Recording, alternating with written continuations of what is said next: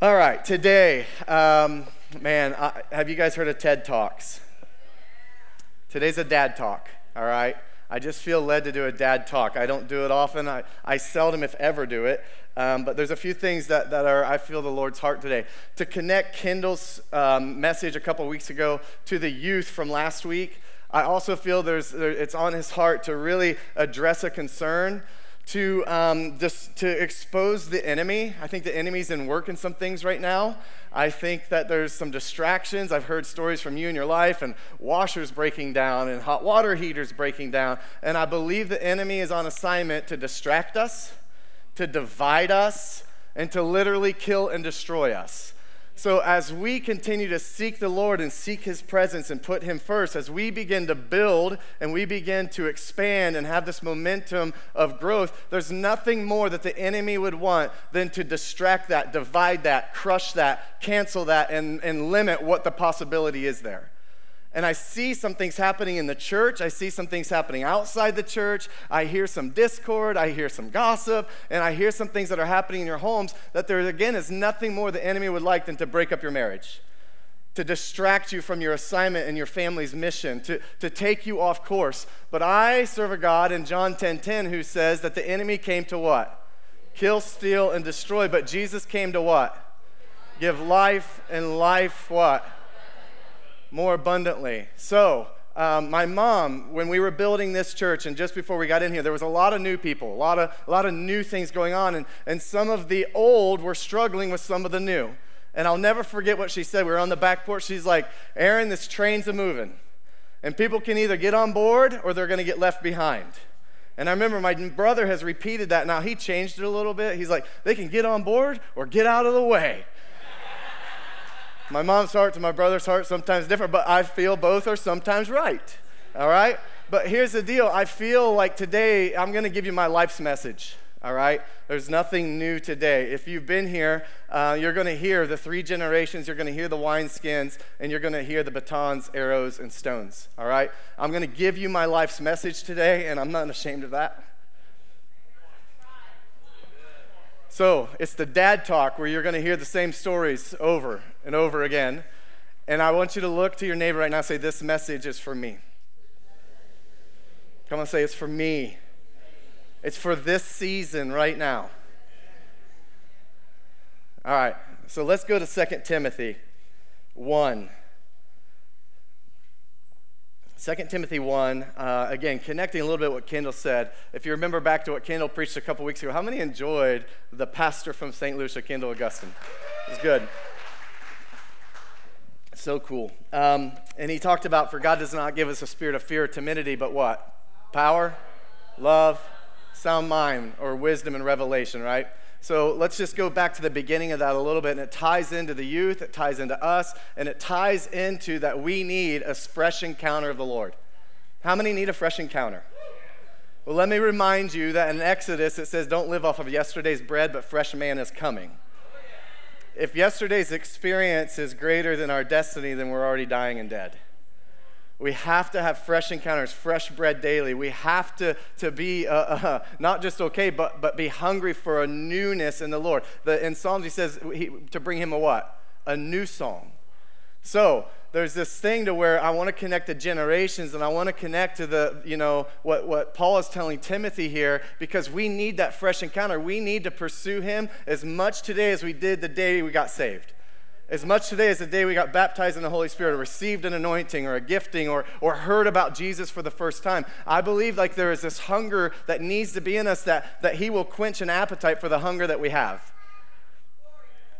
And if our eyes are on him, and I prayed this morning for the team that we would have horse blinders on and only pursue his presence.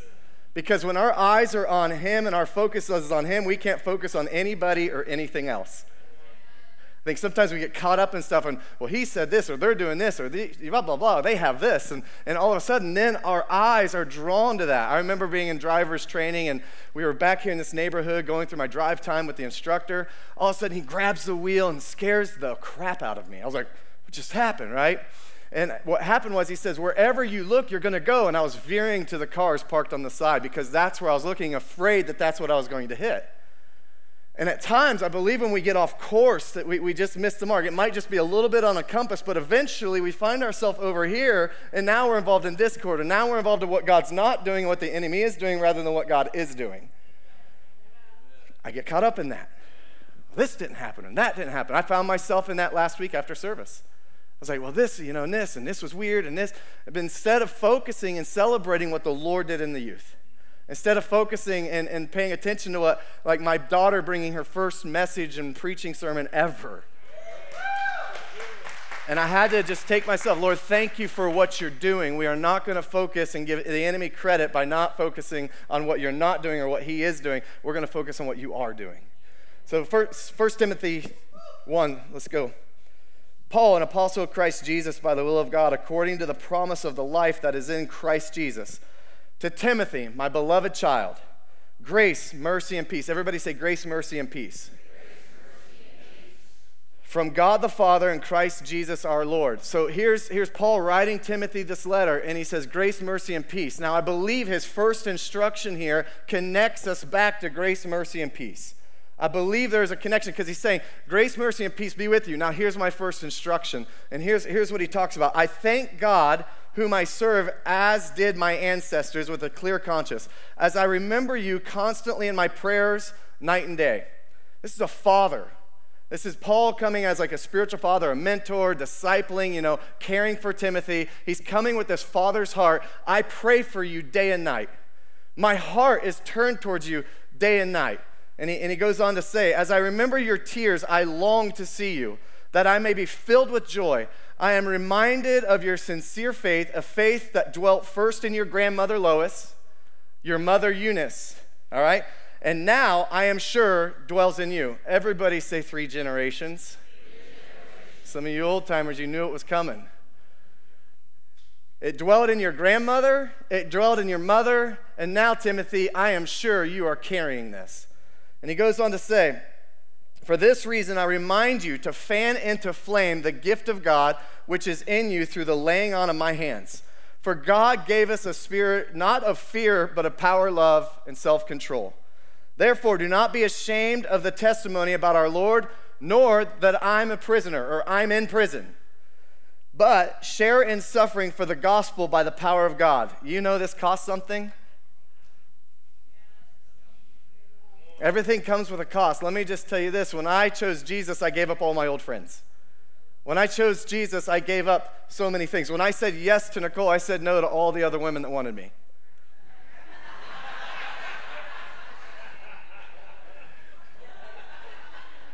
I had to just sneak that in there. I'm sorry. No, she's the one and only. But when I said yes to her, I said no to more time with buddies, more time golfing.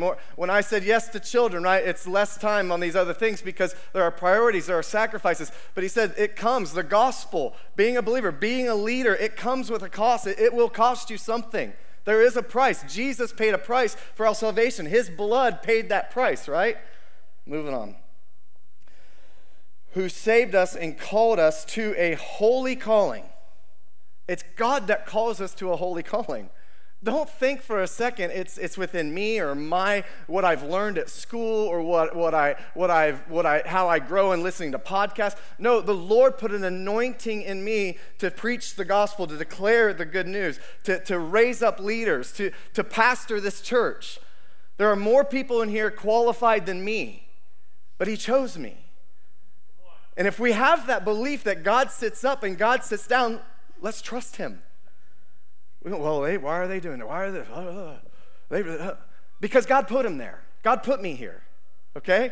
That's the truth. So we either say we trust God or we don't, because if we're believing that He is the one that puts an anointing and puts somebody in, then we have to trust Him through the process, even if it's not how we think it should go. I'm sure there's times my dad was like, I don't know what that boy's doing, but I'm going to trust God. Here in another month or two, I'll be pastoring this church longer than my dad did. And I'm sure there's been times he's like, ooh, okay, Lord, be in this. But he let go. It was this process, but we honored one another. So here's a key point here. Not because of your works. I love the song we were singing, not for perfection, not to earn it, not to strive for it, and not because you deserve it. That's actually one translation says, and not deserving it. Let me just say, we don't deserve any of this. I don't deserve a microphone. I don't deserve to be up here. I don't deserve to have the life I have. We don't deserve it. I don't deserve grace, mercy, and peace. I don't deserve forgiveness, but the blood. But the blood paid a price. Moving on. It says this, but because of his own purpose and grace, which he gave us in Christ Jesus before the ages began. He ordained our steps. He put our steps in order. He called us by name. He formed us before we were even in our mother's womb, right? He numbered the hairs on our head. I don't understand how we can say we are professing Christians, believing that a creator God created the universe and all humanity, and pick and choose to be racist against a group, or say that we can kill a baby before they're actually born into the world, right? It's if you believe in creation, you believe that we're all created in his image. So why would you judge or be against a different color of race? If you believe that God created us in his image, how in the world can you read your scripture and say that it's okay to kill a baby in a womb? Who he's already called by name, who he's already numbered the hairs in their head. So yeah, we are not ashamed of that. That's a hill I'm willing to die on. I don't care about a new building. I don't care about any of the stuff in here. I don't care about how many people are here. I want his presence, and I want his perfect will. All right, Matthew 22:32 says this. Pointed today, we need each other. Corey preached this, talking about the differences of the body and coming from where Paul is. We need you. He said, I need you. We need you. We need each other. We need the old. We need the new. We need the old generation, what should we call mature? And we need the young generation coming up and pushing the envelopes. And we need everybody in between. We need each other. And Matthew writes this, 22:32, I am the God of Abraham. I am the God of Isaac. I am the God of Jacob. He said, so he is the God of the living, not the dead. He is the great I am. He is the same yesterday, today, and forever. If we go to Revelation 4, it writes it like this. Holy, holy, holy is the Lord God Almighty, who what? Who was, who is, and is to come. We are not a cessationist group here because we believe the word is he is the same yesterday, today, and forever. If he worked miracles in the Bible, he works them today. If he gave gifts in the Bible, he gives gifts today. But sometimes we can't receive a gift if we're holding on to an old one. We've got to honor the old. We've got to honor those who've went before us. We've got to honor the things that worked. We got to be present in this moment and value and appreciate and be grateful and content. But we got to dream for the future. It's this tension of honor, of contentment, and of dreaming and wanting and being hungry for the more. And it's this tension that's not a balance, it's a tension. And sometimes we might need to honor a little bit more, and sometimes we might need to make way for a little bit more.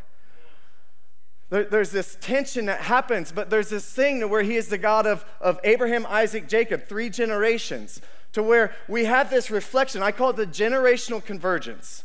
Where we're honoring those who've went before us, but not worshiping it. Because if we worship that and we hold on to that, let me just tell you, a new building is never going to be full. A next generation is never going to be welcomed because we're holding on to what used to work. We're holding on to the old. Now, we honor it. We bless it. We thank God for it.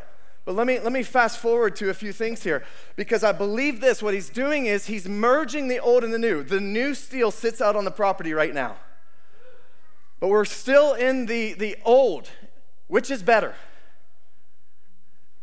Both. Which is greater? The fathers and mothers or the sons and daughters? Both. We want to pick and choose and say, well, my way's the right way. The old way was the right way. No, it's all about the new people. There are some concepts and there are some things that actually new need more attention. But the old needs honored. He leaves the 99. Bruce and I had lunch this week and we were talking about this thing of how much more attention the new needs and the new people and the new believers. And by the way, I'm not talking just age. I'm talking about spiritual maturity as well. This is not just the young people versus the old people. I'm talking about the spiritual mature and the spiritually immature.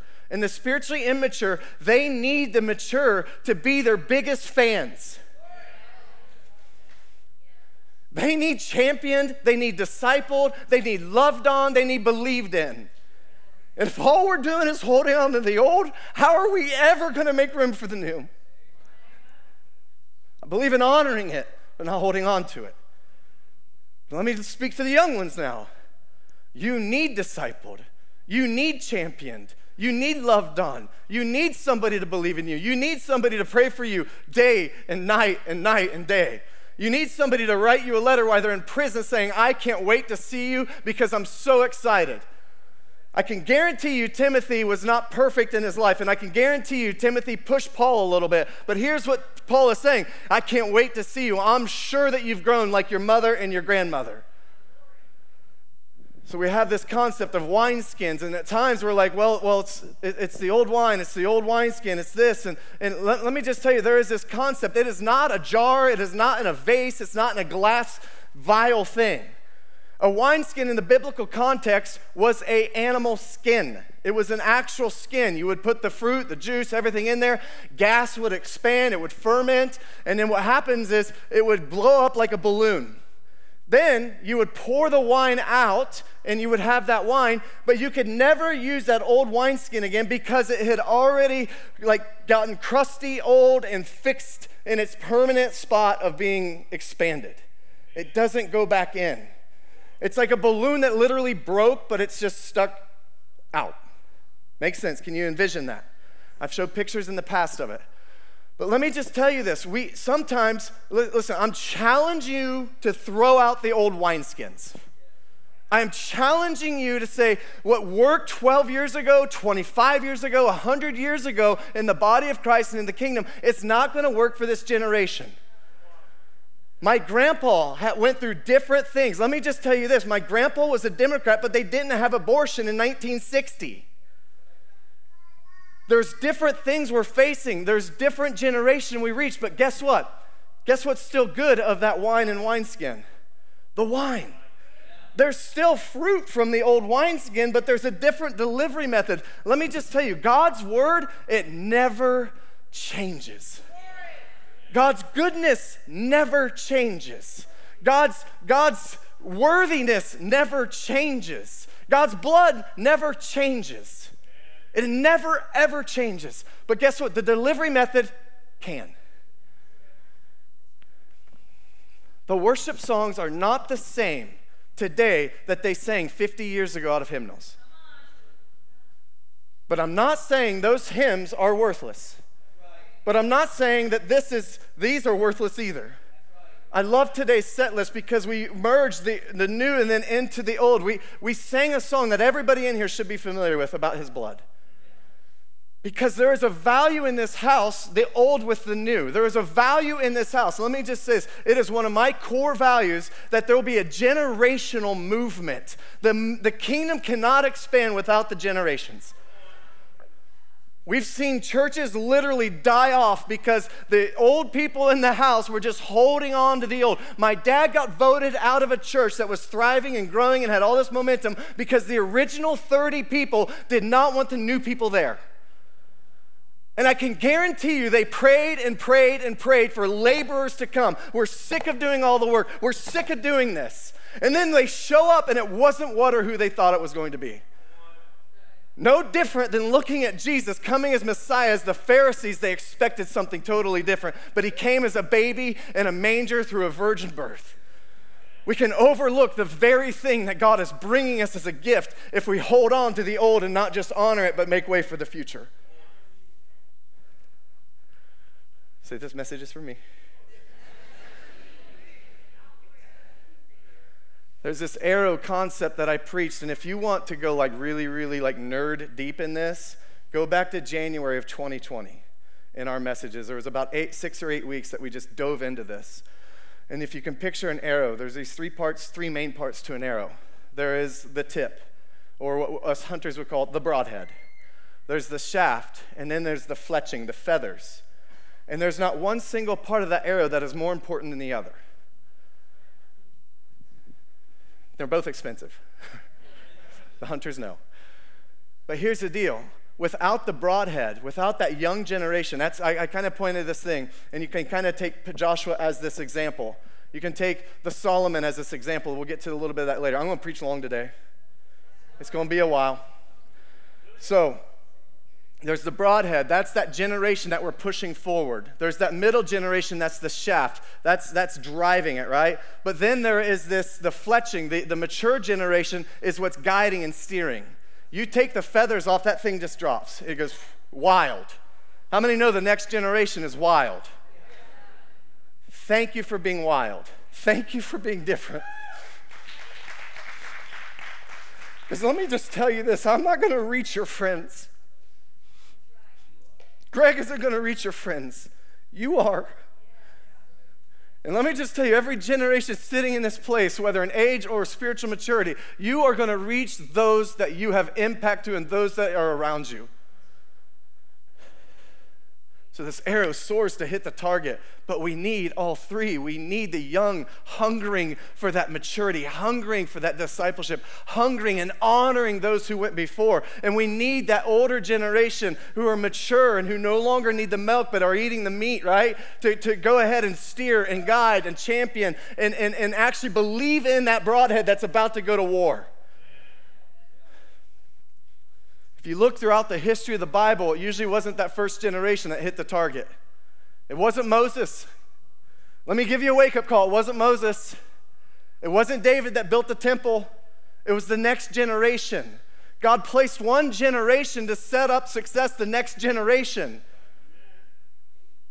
It's this concept of ceiling and floor. And we're building a ceiling so that the next generation can build the floor on us. Now, let me just say this. It's up to them whether or not they come down and visit the basement and get some nutrients. It's up to them if they come down. Like I've learned through youth pastoring and some other things, I do not give unsolicited advice. If I do, I ask permission. So young people, young mature people, young leaders, you need to ask for it. I'm with Bruce at lunch, and he's not only one of our elders here, I look at him as an elder and an elder in the faith. I've only been saved 17 years. I'm asking him questions. Well, how do you do this? What do you do? What? And I'm just taking it in like a sponge. When I'm with my dad, I called my dad a couple weeks ago. What do you think about this? Am I doing it right? What are your thoughts? I want mentorship. I long to be coached. I long to be discipled. I long to be corrected. To love wisdom is to seek correction. Young people want correction, want accountability, want that. But the mature people, come on. Come on. If they're not asking, offer it. If they're not asking, offer it. Hey, I see I could add some value here. Would you want it? Go after it. But if nothing else, from the background, behind closed doors, bless them, encourage them. You know, there's a gift of encouragement that Paul had, and that's what he's doing here to Timothy. He's encouraging him. If nothing else, if you're not in a position to disciple, bless them, pray for them, encourage them, champion them. My brother does all kinds of amazing stuff at the fire department. And you know the ones he hears about most often is when he didn't do something, or when he messed up, or they think he should have done something different. You know how often he hears what he did as a great job, or buying that new fire truck, or building that new station, or implementing this program? Seldom. Look at our news. Look at our news. What sells? Negativity. Discord. Turning this party against that party. Turning this nation against that nation. This tribe against that tribe. This tongue against that tongue. I don't know about you, but my Bible says every tongue, tribe, and nation will be in unity and glorify Jesus together. How can we be in unity if there's any of that not going on in the background? Let me just kind of hone it in here. You have many teachers among you, but not many fathers. We need a fathering movement. But let me just tell you this, a fathering movement starts with a sonship movement. You can't be a good dad if you've not been a good son. And you don't need a good dad to be a good son. By the way, if I can be the bride of Christ, ladies, you can be the sons and fathers. But we're not getting confused on that because we're a church that speaks up for righteousness and truth. we identify as a Christian church.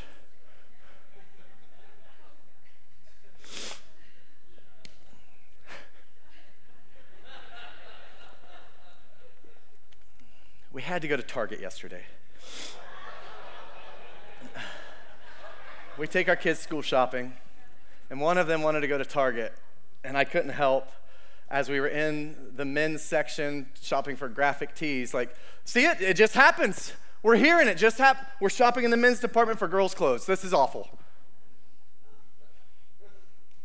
All right, I thought that was going to be way funnier, but I guess there's not as much religious spirit in here, and there's more of a political spirit. I don't know. All right. Joshua, let me just hone this in, and then I want to kind of seal the deal here.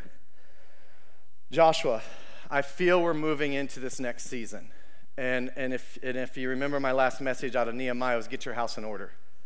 I believe there's been some setup here from the Lord, and let me just tell you, I sought the Lord so much this week. Didn't return many texts or calls, didn't engage in much. I just prayed, and I prayed a lot in tongues. And I want to hear his voice. I want to be clear. I want to be clear for this next season. I want to have his wisdom, his heart of what we pursue. I've sought counsel, and I'm just spending time with the Lord. And I feel there is this thing that the enemy wants to take us off track when the Lord is just this open heavens realm. It's this open heavens realm, and I do not like giving the enemy any credit, any glory, or anything, but there is this open heavens realm, and I think the enemy is irritated by it. I think he was irritated last week to see the youth so on fire and receiving their impartations and their identities and their purposes in Christ. All right? So here's the deal, but I believe we're in there's this transition, right? And sometimes our transition lies between our brokenness and our breakthrough. So there is breakthrough that's coming, but all of a sudden in this middle season, right, the 3 generations in threes, there is this thing that is sometimes looks like a breakdown, looks like brokenness. How many have been experiencing some brokenness, breakdowns? Literally, we have a new car, and the windshield just totally cracked out of nowhere. It's like every week there's something. Now I'm to the point like, thank you, Jesus. There's another thing preventing the building project right now. Another thing, something that's not even legal. It's like, hey, Lord, we're giving you praise because we know the enemy's against this. So it must be good. It must be really good.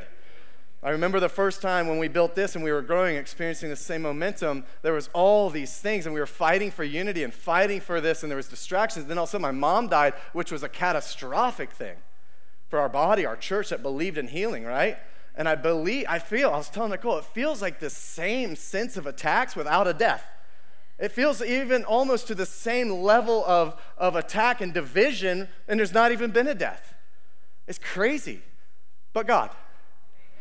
So Joshua, Moses had the vision for the promised land, right? And when he's talking about in the last days, I'll pour out my spirit on all flesh, sons and daughters will prophesy, right? And he talks about young men with visions, old men with dreams. Acts 2, I'll skip it for the sake of time. See, because let me just tell you this, the dreams, the visions and all of that, there's builders and there's architects. And I believe the sons are the builders and the dads are the architects. The children are the builders. They're the tip of the arrow. Are you with me? But it's the fathers and the mothers that are the architects. They're helping cast that vision. They're helping to steer. If you look at David rebuilding the temple, he lined up all the resources and did everything he could. And you've heard me talk about that over the last few weeks. And he just gave it all away. On Father's Day, I said the difference between a dad and a son is a dad gives it all away. I don't build wealth for myself. I don't build anything for myself. The only thing I get is just to give away. It's not for me. That's a father's heart, right? So we get to this thing with Moses and Joshua, and Moses, he gets the vision from the Lord. He gets the prophetic call to go into the promised land. Then all of a sudden, he's like, nope, it's not you. So Moses set Joshua up for success. But we get to the place in the story. We get to this place in Joshua, I believe, 5. And we get to this place, and it's going through this whole section where it says the fathers and the grandfathers, the ancestors had been circumcised. They had walked with Moses. They had paid a price, right? But us, Joshua, that generation hadn't been circumcised. It hadn't cost them. It didn't come with a price, right? So they go there, and it's this place called Gilgal. It's still called that today, right? Is what the word says. So they come to this river. They come to this. It says, grab flint knives and rocks and circumcise. I'm not asking for circumcision today. That's weird. That'd be worse than my Target joke. But here's the deal. There's this thing to where it costs something, but it says they stayed there and they rested for 2 weeks. As they rested and they reflected and they actually honored the generation above them, and then they looked forward to and received the mantle to go into the promised land. So the Lord, he started to challenge me. What's this mean? Well, there's a difference between covenant people and members and convenient. Let me just tell you, you say we're going to go to the riverside and grab rocks and circumcise one another. Yeah, the convenient people, they're gone. Circumcision is truly a symbol of covenant. So they're making a covenant with the Lord, but they're making a covenant, and Joshua's like, listen, I need you to re-up. Are you in or are you out? This cost our fathers and our grandfathers something, but are you in? Because if you're in,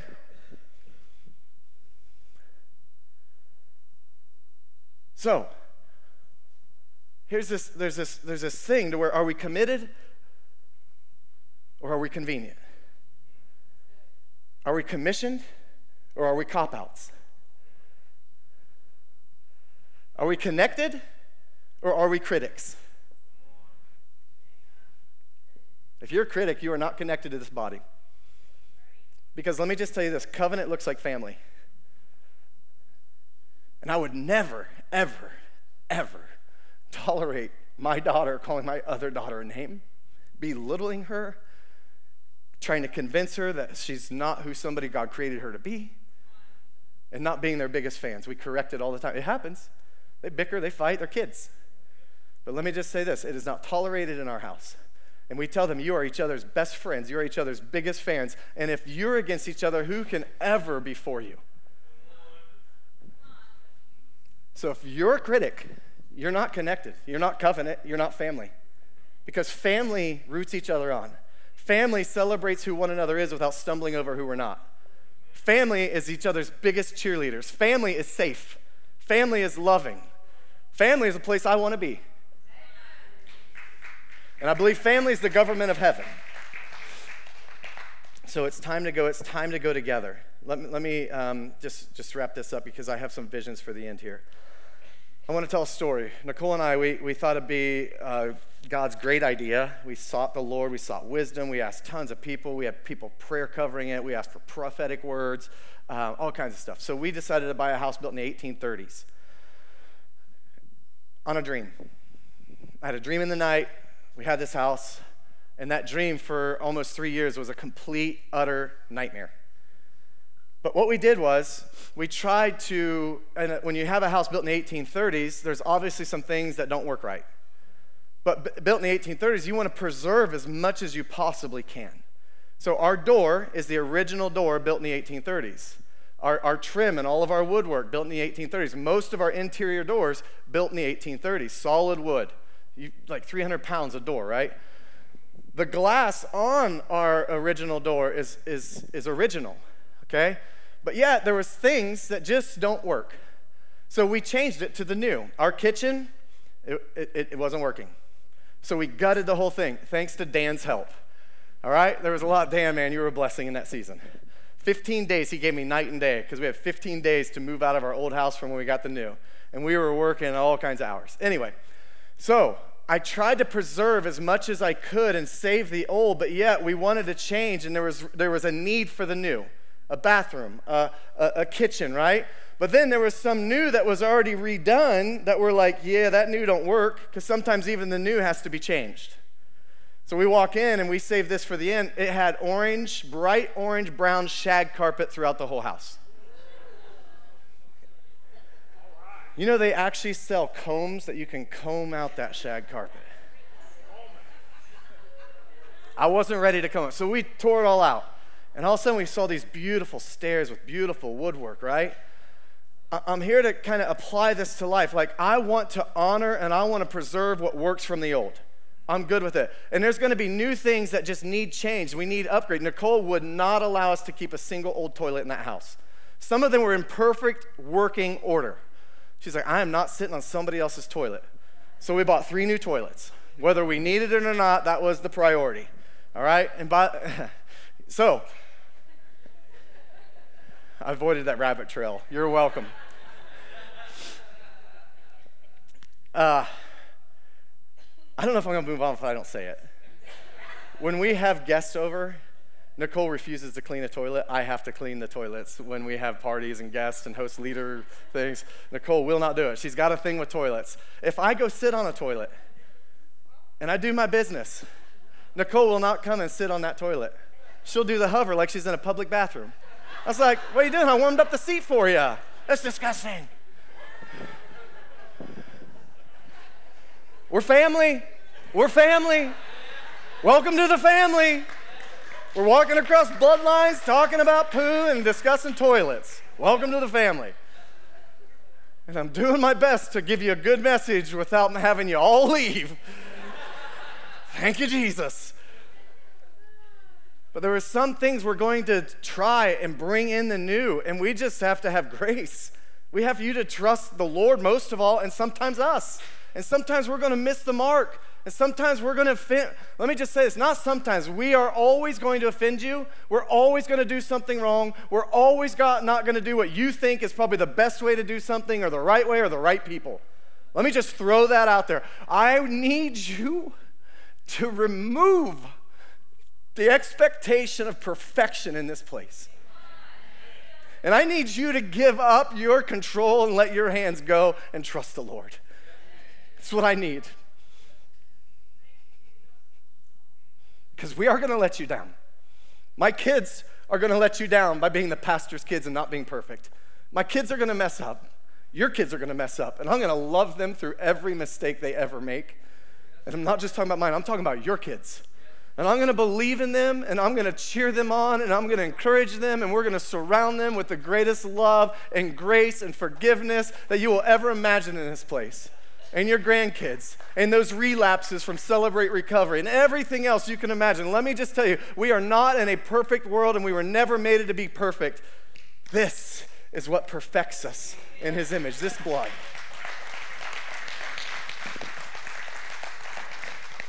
Sometimes getting rid of the old is so hard, and it's so hard to let go. That's why that's an expression, letting go is hard. And we're not asking you to forsake the old. We're asking you to honor the old, but embrace the new. Let me get on to a few more things. Matt and I, we went to this. I told you I'm going to be long. I don't regret it yet. If I see a few more of you leave, I might start to regret it, and I'll trim it down. But if you get bored and this isn't for you, just leave. I will not be offended.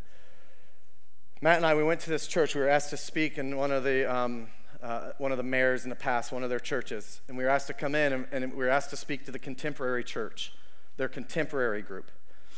Matt, do you remember this? So we get there, and the average age was, I think, 107. No, I kid you not. I think the youngest one there was about 75 or 80. And this was their contemporary group. We're like, okay, not what I expected. Okay, contemporary group.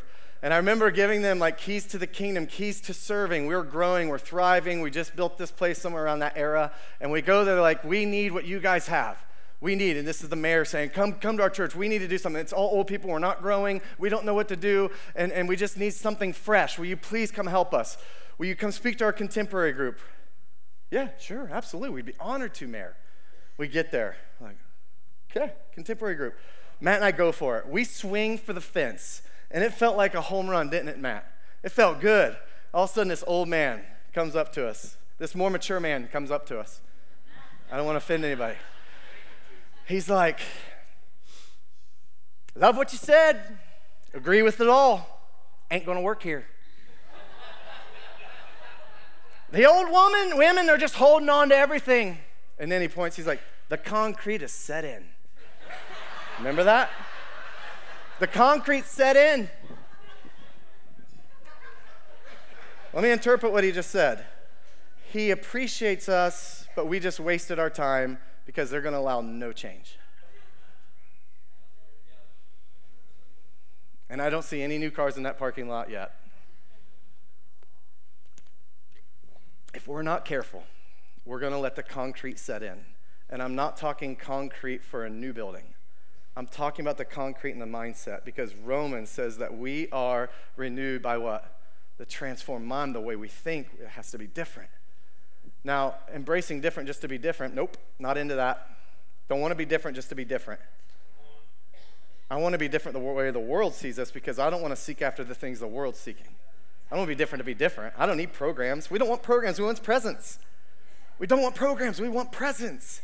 And unfortunately, in the Western church culture, that's different. Let me just finish up a few things, I promise.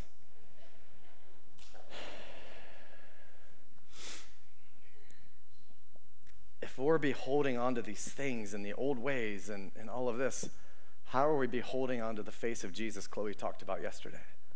Because whatever we hold on to, wherever our eyes are fixed, that's where we're going. And if our eyes are on somebody else, they're not on him. If our eyes are on him, they can't be on anybody else. Just think about that. There's a reason they put the blinders on the horse so they run their race. And they don't get distracted by the horses or the jockeys or the people in the stands or the people throwing popcorn or whatever they do in these horse races or the big fancy hats. They're there to run their race. We are here to run our race. I don't want to look at other churches and know what they're doing. I celebrate what they're doing, but that doesn't define who we are. Well, Ginsburg's doing this or this is great. That's amazing. We love them. We bless them throughout the years. This is the stuff we hear as pastor. Well, somebody will come here. Well, we should do this. They do this. That is great. You know that one service here, you should just go there. That'd be awesome. Or even belong there. That's fine too. We don't care. We're a family here, and we're pursuing his presence the way God's called us to pursue his presence. And if it's not a good fit for you, there are 300 other churches in this county that you could be a part of. I'm not exaggerating. There are 330 registered ministries and churches in Miami County. There's a lot of flavor. There's a lot of choices, and we're not the only one. We bless you if this isn't a good fit for you, and we actually, just as much as we're back here cheering each other on, we'll be back here cheering you on, and there are no hard feelings. Let me finish this out. As much as we honor the old, we need to embrace the new. And embracing the new doesn't mean we're dishonoring the old. I waited 2 years to change anything in the office here. My dad was the pastor when we built this building. My mom passed away just shortly before we moved in. And my dad kind of had picked out everything. He loves eagles, had lots of eagles, different things. I waited 2, if not 3 years before I changed a single thing in that office. Because I thought by not doing that, I would be dishonoring my dad. If I changed something, I thought I was dishonoring him. Embracing the new isn't dishonoring the past. It's actually a way of honoring the past. My dad got remarried, and I remember Pastor Mike Henson. He said, embracing Patty is only honoring your mom because your dad had something so special, he wants that again. Like Nicole earlier, my mind was like, I didn't look at it like that. I didn't look at that my dad had something special and he wants that again. And now, as a gift from the Lord, he gets to experience that with Patty. And he gets to do life still. He is full. And Patty, I'm here to tell you, you probably saved my dad's life. And it's an honor to have you in our family. It really is. Josh, my little brother. Never thought I'd have a little brother. It is an honor. My dad was not doing well, and you came in his life and you changed everything. And we were scared of you. We were scared of what you were bringing, who you were. We didn't know you. You were from a different state. We had met you one time, I think, before you guys actually got married. And in our fears, the Lord was in work, and he was working it out. And what was wanting to divide our family, the Lord brought it together. And you are a blessing to this house, and you're a blessing to our family. And I thank you, and you're a blessing to my dad.